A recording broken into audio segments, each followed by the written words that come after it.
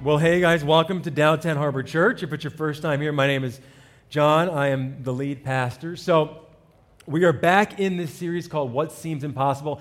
Adam Duckworth, our volunteer coordinator, kind of dreamed up this series, and he started it a couple of weeks ago. We took a break last week to kind of get ready for Thanksgiving, so I hope you guys did have a good Thanksgiving. I was over in Naples with my folks. It was fun. And like I told you, our motto is that we don't eat until we're full, we eat until we hate ourselves.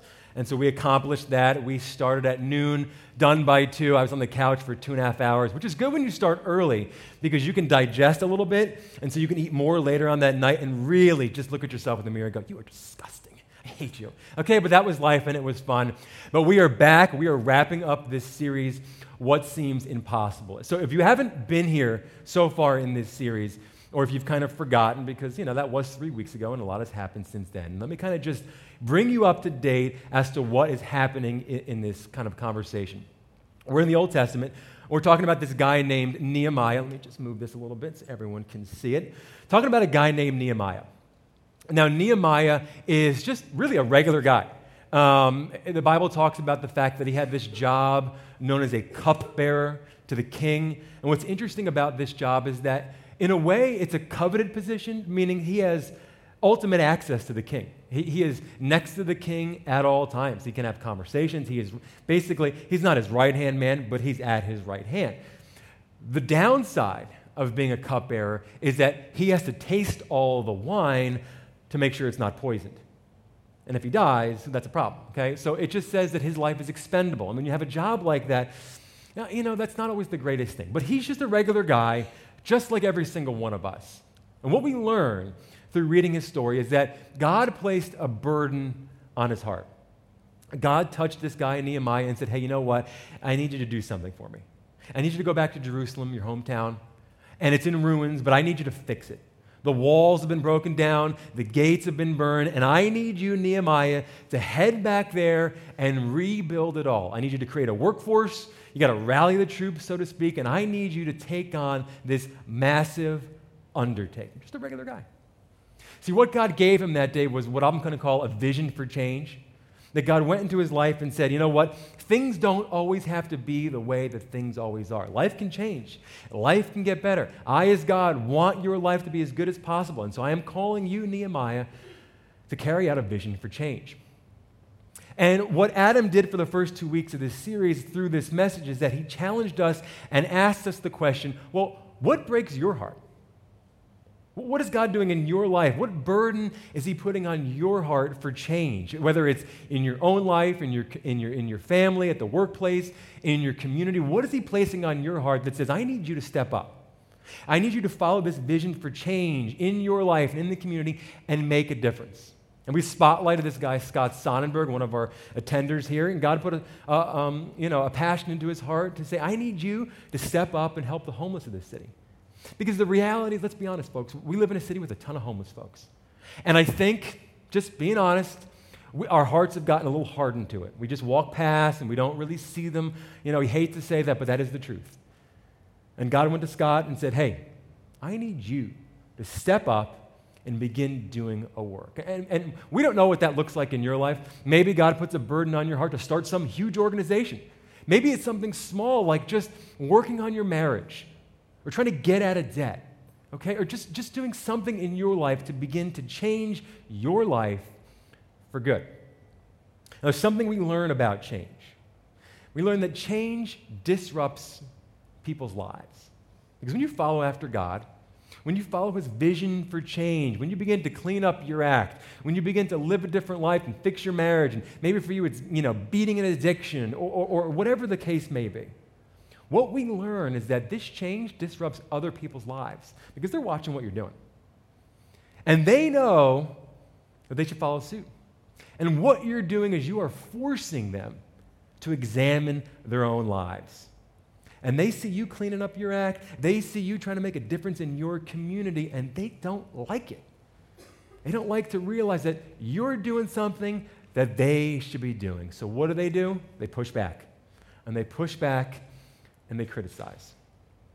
Now, I know because I've heard the stories that God, through this series, is doing a lot in the lives of people of this church. We got Scott. We have one family whose son's house burned down in Malibu, and a group of them came together and were sending supplies out to Malibu to try to help them. We've got a woman who watches online up in Baltimore, and she was touched by this, and she started this whole thing. We're helping the homeless in her community. And so people in this church are responding to God's call in their life. And these are just the stories that I know. But what I know is this: you're going to need some help. Because when you say yes to God's change, when you say, all right, I'm listening, I'm going to act, I can't just leave you out there. Okay, we have to talk about today, how do you handle opposition once you've said yes to God's vision? Once you say, all right, I'm in it, I'm going to do it.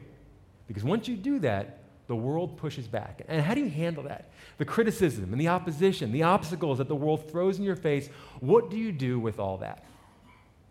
So we're going to be in Nehemiah chapter 4 today. If you have your Bibles, you can open up. As always, it's going to be on the screens and here, and you can just follow along.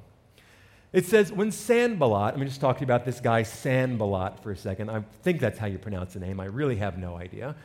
Sanballat is a local governor, so he's from a town just outside of Jerusalem. And he doesn't like Jerusalem, and he doesn't like the Jews, and he's a major character in today's story. So it says, when Sanballat heard that we were rebuilding the wall, he became angry, and he was greatly incensed, because he knew, by the way, he knew that if Jerusalem regained power, he would lose some of his power. So he was not a fan of this happening. So he ridiculed the Jews, and in the presence of his associates and the army of Samaria, he said, what are those feeble Jews doing? What are those feeble Jews doing? He's attacking their character. He's saying, what are those feeble Jews doing? Well, come on, this is a joke, right? He goes, will they restore their wall? He's attacking even their ability that they could handle some project like this. Will they offer sacrifices? He's attacking the very notion that they'll be celebrating, that they're going to finish this thing and they can celebrate and they can offer sacrifices. He goes, are they ever going to even do this? I mean, come on. He goes, can they bring the stones back to life from those heaps of rubble burned as they are? He's attacking the very feasibility of the project. He says, this is impossible what they're doing. Come on. This is never going to happen. And his buddy joins in. It says, Tobiah the Ammonite, who was at his side, said, what they are building, even if a fox climbed on it, he would break down the wall of stones. This guy is saying, look, this piece of garbage these guys are doing, they have no clue what they're doing. They should just give up. Even if an animal touched this wall that they're killing themselves to build, it would just completely fall apart. Now, criticism travels, as you know, right? Very rarely are we getting good news in life. It's always criticism. And the Jews heard this. They understood that the enemy was saying this about them, but they kind of let it roll off their shoulders. They just said, you know what? It's okay. We're just going to keep doing our job. And they kept building, and they kept building in spite of the criticism. Word got back to Sanballat, that they didn't stop.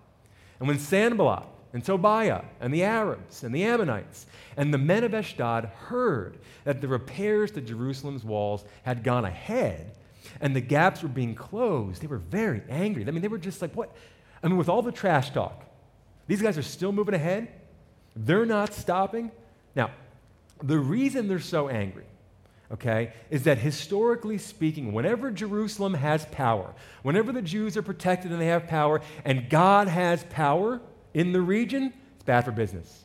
Any group that's not a follower for God, it is bad for business. And if the Jews can rebuild this wall, it is bad for business for Sanballat. So he says, we have to stop this. This cannot continue. The criticism, that's not working. Let's go a step further.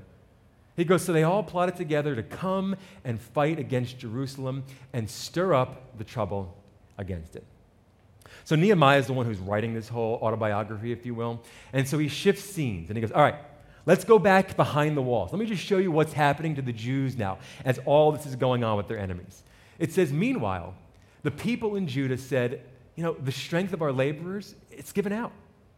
And there's so much rubble that we cannot begin to rebuild this wall. The criticisms, they're starting to land. They're starting to impact their hearts. They're starting to impact their minds, and they go, we're our strength, we can't do this. This thing that God has called us to do, Nehemiah, this thing that you're asking of us, we don't think we can do this. And they don't stop there. And they say, also, our enemies, I don't know if you've heard Nehemiah, okay, but they're saying, before they know it or see us, we will be right there among them and will kill them and will put an end to the work. Then the Jews who lived near the enemies he's talking about came and told us 10 times over, wherever you turn, they will attack us. I mean, Nehemiah is sitting in the midst of all this, and he's hearing the fellow Jews coming up to him and going, we can't handle this. The work's too hard. We can't do this. The stones are too heavy, and they're going to kill us. This thing that you asked us to do, they are going to come and stop us, and they are going to kill us. And so what do? They quit. They put their shovels down. They start to walk away. See, what we touched on in the beginning of the message is this idea that when a vision for change goes public, many will not be happy.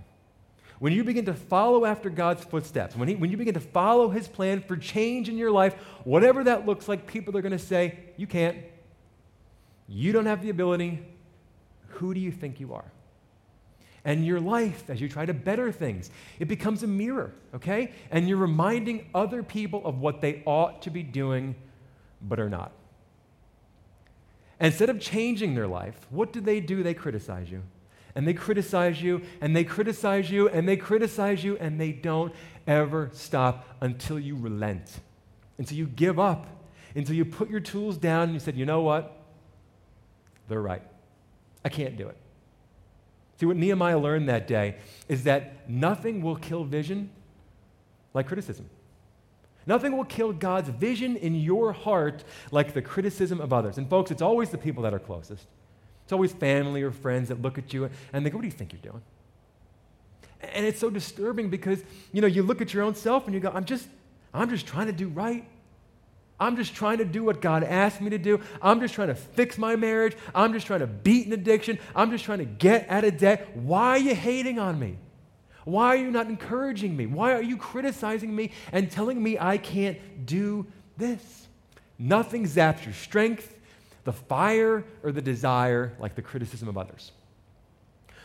So when we read this story, we learn a couple of things from Nehemiah, a couple of ways that we can learn how to respond when critics come at us and obstacles are put in our way. So the first thing we learn is that we need to pray.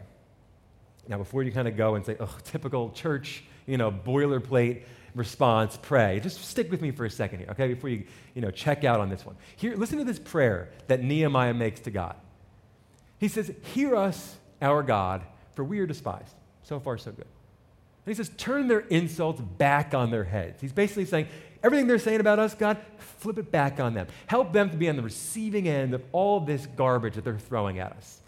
Give them over as plunder in a land of captivity. Probably reading this and going, what are you talking about? Basically, he's painting this picture. He's saying, God, when marauders come in and they just wreck the joint, do that to them, please. Can you just destroy them for us? I really appreciate that. He says, do not cover up their guilt or blot out their sins from your sight, for they have thrown insults in the face of the builders. He's saying, don't even forgive them. All the sin in their life, let it sit there. Let them die in their sins. Let them just don't even forgive them at all. Now that's a prayer, right? You wish you could pray like that. You've thought like that. Okay, we've all thought these things, but we don't ever pray these things. And see, a lot of theologians were looking at this passage, and I was kind of just researching it, and they're trying to put a spiritual spin on it, in a will. They kind of say, well, no one religious or spiritual would be thinking these things, of course, right? So what Nehemiah is doing is he's, in essence, praying or acting on behalf of God. They say, well, God is the person who made up this plan, and these critics and these enemies, they're the ones who are effectively coming after God. And so Nehemiah is, in a sense, praying as though God is thinking. I don't buy that at all. I just don't buy that. I think he's angry. He's just angry. Think about what's going on here. Nehemiah had a very cushy job, except for the fact that he might die from poison. Other than that, it was great, okay? He lived in a palace. He had all the wine that he could possibly want. He had food. He had it all. It was great. And then God put a burden on his heart. He didn't ask for this change. And he schlepped his way back to Jerusalem, okay, this heap of a town, and he had to get these troops, trying to rally the troops to build these walls, and they don't really know what they're doing. And now he's got these people from other towns who are trash talking them, and they're just jealous of what they're doing. And he's angry. And I believe that many of us get angry. I think here's the deal. I think when critics come at us, we respond in two ways. I think we either attack back or we withdraw. And it kind of depends on what your personality is. Maybe you're a person who attacks back. Someone criticizes you and you're right back in their face. And it's tit for tat, and the next thing you know, you're in a full-blown argument. Maybe you're somebody who, when you get criticized, you kind of turn inwards. And it's not that you're not angry, but you just begin to internalize it. And you get angrier, and you get angrier, and you turn in on yourself, and the next thing you know, you've got some anxiety disorder, and it turns into depression. And you withdraw. But Nehemiah teaches us a healthier way. He goes, guys, don't do that. Here's what he's saying. He goes, you need to redirect your emotions to God. Nehemiah is venting his emotions back to God. He's not snapping back. He's not internalizing it. He's bringing it all to God. Now, you may read this prayer and you say, well, John, can you actually talk like that to God? I mean, can you pray to God like this with so much anger and hostility? Yeah, you can. This is biblical. In fact, the entire book of Psalms is almost just that. This guy, David, is just venting his anger or venting his discouragement to God time and time again. And I was reading a couple of the Psalms. I'm going to put one up here in a second. But in this one Psalm, David is praying to God and basically asking God to destroy his enemy. This person who has come against him, who has done all these things, he is asking God to absolutely destroy this enemy of his. And he wraps up by saying that the enemy is actually his friend. And I just read that and I go, I mean, it's how often in life is it the people that are closest to you that end up being your biggest critics? That say, you can't do this. David ends that psalm by saying, cast your cares, whatever they may be, on the Lord, and he will sustain you. He will never let the righteous be shaken. See, what he's saying here is saying, God is inviting every single one of you to pour out your emotions on him. Your anger, your disappointment, your confusion, bring it to God. And there's a reason for it. The reason you bring this to God is because prayer positions you to respond to critics.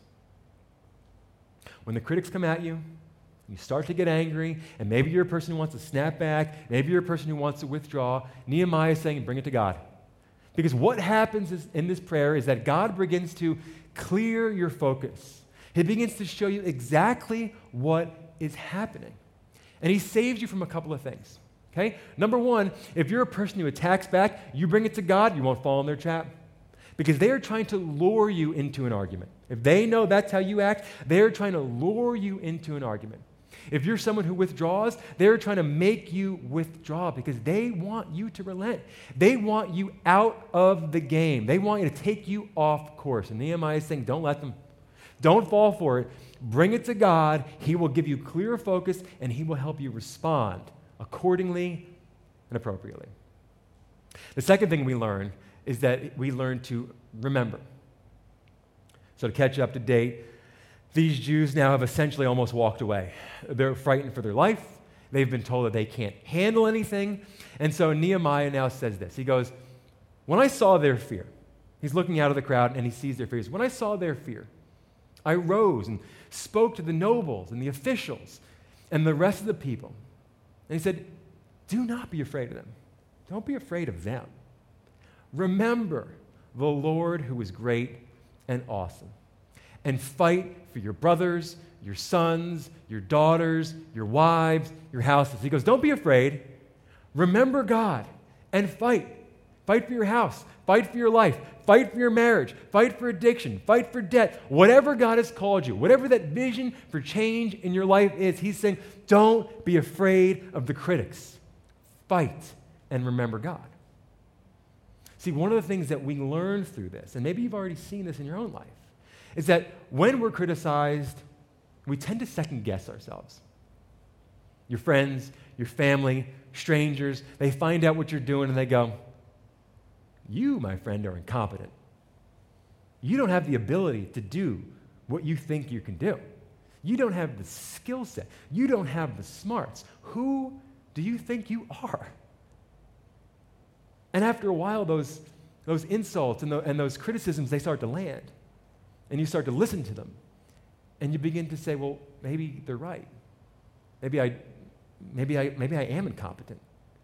Maybe I don't have the ability to beat this or to make my life better. And Nehemiah is hearing everyone say this, and he goes, wait, stop. Remember the Lord, who is great and awesome. He goes, you are losing sight. He goes, you didn't think of this plan. It wasn't your idea to better your life. This was God's plan for your life. Don't lose sight of this. And it's almost like he's saying, and let's talk about the critics for a second. And let's just get real about what they're saying. Because half of what they're saying might be true. You might be incompetent. You might not have the skill set to do what God has called you to do. But your enemy, those critics, they've forgotten one major aspect, and it's God. They've forgotten all about God. See, the problem is that when you evaluate criticism in the light of your own ability, it can be intimidating. You think of the changes that need to be made in your own life, the changes that need to be made at school or in work or whatever God has put on your heart to do. You start looking at these things that you have to do and you go, who am I to do this? I mean, really, who am I to do this? I've got to be kidding myself if I think that I can make a change. But what Nehemiah is saying is that God has called you to do this. He has placed this burden on your heart. And it's not according to your ability, but His. And that's a big difference. He's saying, don't lose sight, folks. This isn't about you. Yeah, He's asked you to do it, but it's not about you. It's about Him. Paul, who's one of the authors in the New Testament, talks about this very issue. And he's, in a way, recapping a conversation that he had with God. And it's in 2 Corinthians. And he says this. He goes, the Lord answered me. This is Jesus. He says, I am all you need. I give you my loving favor, and my power works best in weak people. Isn't that amazing? The power of Jesus, he says, works best in weak people. And Paul hears this, and he goes, oh, this is great news. He goes, I am happy to be weak and have troubles, so I can have Christ's power in me. I receive joy when I'm weak. He goes on, he says, I receive joy when people talk against me and make it hard for me and try to hurt me and make trouble for me. I receive joy when all these things come to me because of Christ. And one of the most famous lines in Scripture, for when I am weak, then I am strong. See, what Nehemiah is saying, and what Paul is bringing to light here, he goes, guys, you need to let criticism and opposition be a reminder of the true power within you. Because you may be strong people, you may be smart people, but it's not about you. When God has called you to do something in this life, no matter what it is, big or small, He's going to help you accomplish it. He has promised that when you say yes to Jesus, that you have the power of God inside of you, the Holy Spirit. And that Holy Spirit, that same Spirit that rose Jesus from the grave, is inside of every single one of you and will help you accomplish the change that God has asked you to make. The last thing we learn through this whole story is that as you begin to follow up and carry out the vision that God has asked you to do, you're going to need to learn how to revise the plan. Now, Nehemiah has heard that they are under attack. It's imminent, so to speak, okay? So he's got to change the plan. Here's what we read.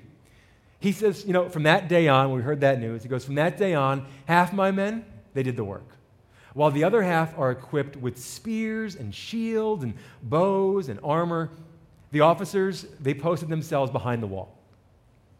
Those who carried materials, they did their work with one hand and held a weapon in the other, and each of the builders wore a sword at the side as he worked. Basically, what's going on here is Nehemiah saying, look, in the beginning, 100% of our attention, all of us, we were on that wall.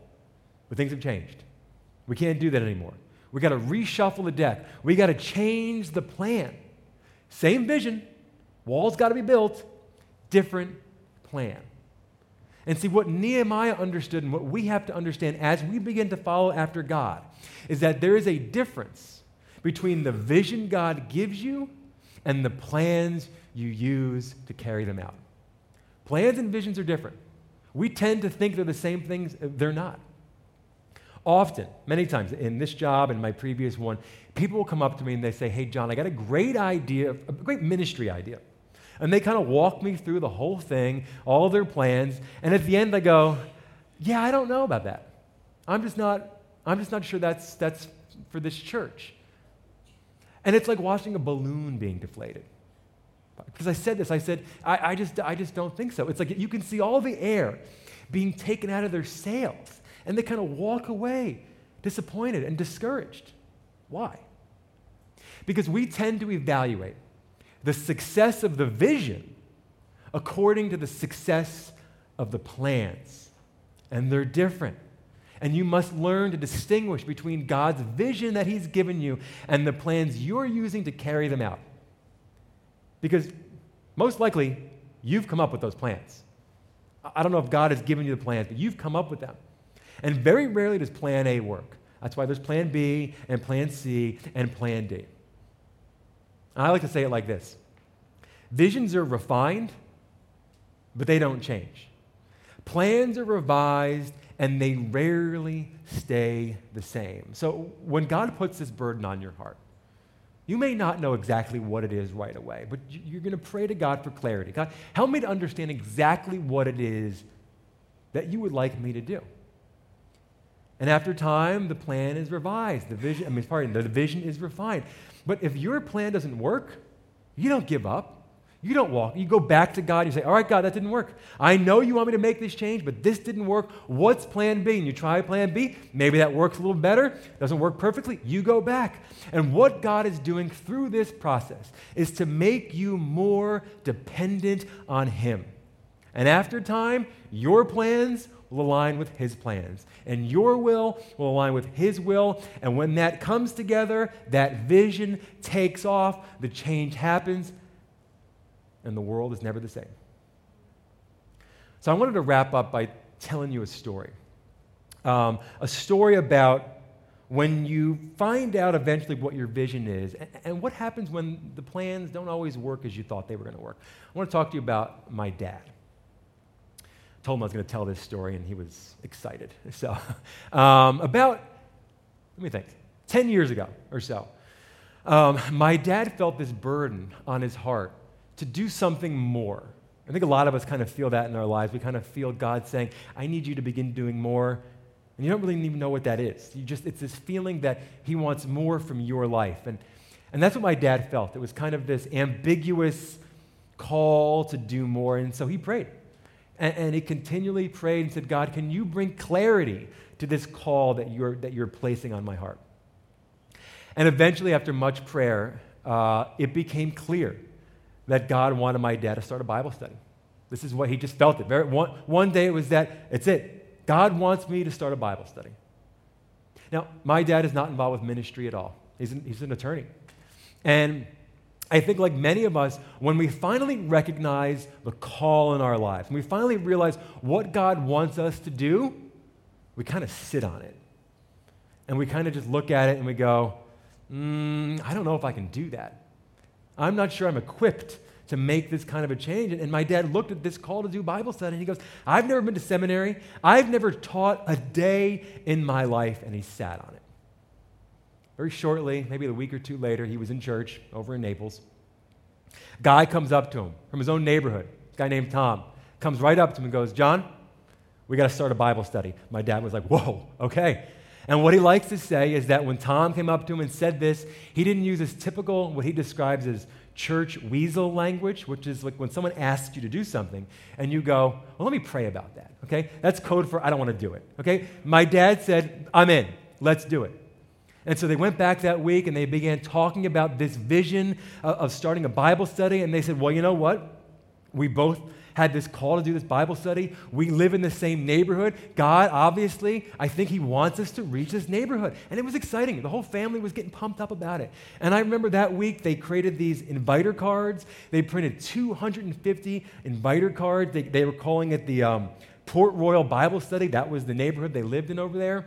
And my dad went to every single house in the neighborhood, handed them a card, invited them. Monday, 8 a.m., my house, you're invited. It's going to be a Bible study. It's going to be great. That weekend, we went to Costco. We bought a bunch of chairs, put them out like this. Tom went out and got pads of paper printed out with the logo that he created, okay? We put them out.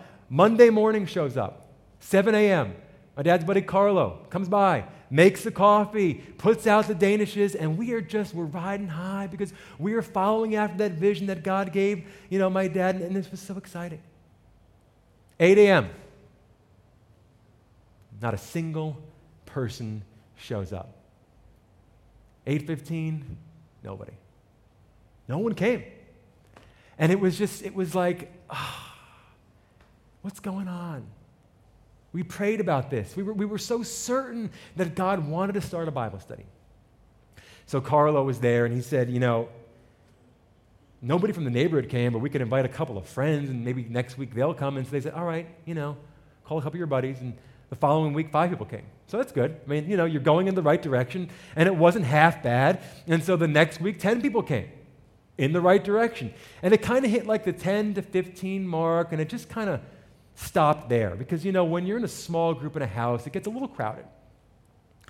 And so one of the guys that was coming said to my dad, he goes, I know you've got this vision to do a Bible study, and I know you thought it was to reach your neighborhood, but no one's come from your neighborhood. I have an office building, and I'll let you use my office building if you want. It's not in the neighborhood, but it's centrally located in Naples. If you want to move this Bible study, you can have this place free of charge. And so Tom and my dad prayed about it because they just felt like, God wants us to do this. I thought, but plan A didn't work. Do you want us to move it? And so they said, all right, we'll move it. And so they moved to the centrally located Naples. The next week, 30 people. The week after that, 40 people. The week after that, 50 and 60 and 70. And 10 years later, they're averaging almost 250 people that go to this group. And it just shows that God can put a vision in your life, but your plan A and B and C may not be what he wants. And you got to keep going back and you got to say, all right, God, this didn't work, but I'm not giving up. What do you want in this vision? How do we make this work? And so 2 men didn't give up when no one showed. They kept praying. They said, God, if this is what you want, show us how to do it. One day, a guy from a local radio station came to this, liked what he heard, and he said, I want to put this on the radio. And it started going out on local radio. Then a national radio place heard this and said, we like it. And now on Saturdays and Sundays, these lessons are going out to 400 radio stations across America. They never planned for this. It was just 2 guys who felt like they had to start a Bible study. And it just shows you that when God puts a call in your life, say yes, and don't be afraid when A, B, and C of your plans don't work out. Just keep going back to him. What's the practical? If it's your first week at DHC, every single week we put this word on the screen because we want to make sure you can leave on a Sunday and know exactly what to do with what you've heard. So for this whole series, I would just put the first practical as this. Don't expect an easy road. If God has given you a vision for change in your life, whatever that looks like, from helping the homeless, to getting out of debt, to making your marriage work, to beating an addiction, to maybe starting a Bible study, I don't know what it looks like. When you say yes, don't expect it to be easy. Your critics are going to pop out of the woodwork, I can guarantee it. And obstacles will be thrown in your way. The world will push back, but do not give up. Also, don't lose sight of the why. Very easy to lose sight of the why. Remember, God is trying to do a work in your life. He's trying to do a work in the lives of the people around you. But this isn't about you. It's about God. And ultimately, when you say yes to that vision that God has put on your heart, you will bring glory to God's name. And the people around you, and the people in your community, and the people in your city will see that life doesn't always have to be the same, and it can change, and it's because of God. When critics say you can't, remember that God can. He has promised to be with you, to give you the strength and the power to do whatever He has asked you to do. Let me pray for us. Heavenly Father, I want to thank you for giving us the opportunity to come here today.